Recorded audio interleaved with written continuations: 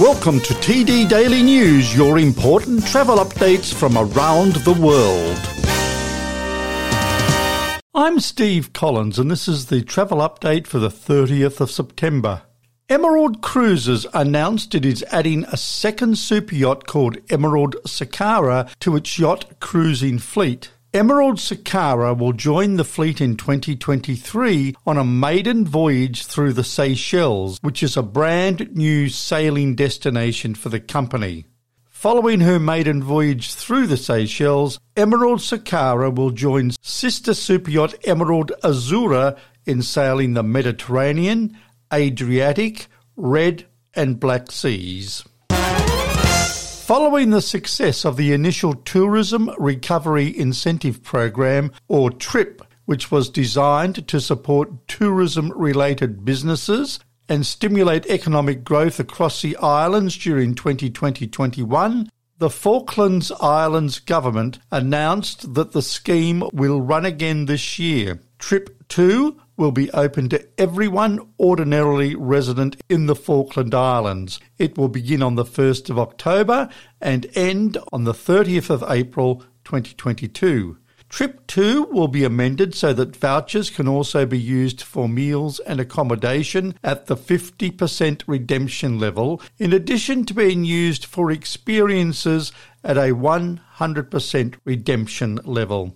The flight discount will be offered at a 50% rate from Monday to Thursday and at a 25% rate from Friday to Sunday to encourage more people to travel off-peak and help regulate the service. Skytrax has announced that Saudia is the world's most improved airline of 2021. This is the second time that Saudia has won this award since 2017. That year, the Saudi flag carrier impressively jumped from the 82nd to 51st position, a 40% improvement. This year, however, Saudia improved by a stunning 55% and is now 26th in the Skytrax rating of global airlines. The award cements the airline's status as a full-scale global carrier, constantly innovating its onboard service and culinary offering.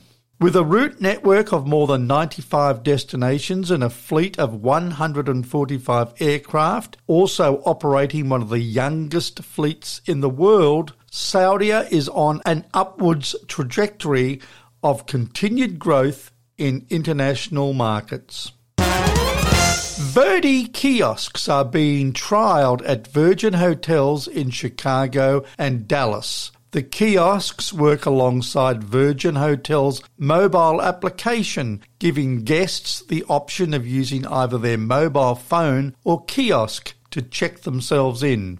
When guests arrive at a Virgin Hotel, they can access their reservation through Verdi Identity, which uses advanced biometrics solutions or two-factor authentication. From there, guests can submit payment, sign terms and conditions, and submit special requests. Remote assistance is available with the touch of a button, and the kiosk will provide a physical key for the guest to access their guest room. If a guest is a member of Virgin Hotels' loyalty and preference program, the process is more streamlined as it automatically matches and pulls guest information from its database. That's our TD Daily News podcast for today. Hope you enjoyed it. Click below for more updates and see you soon.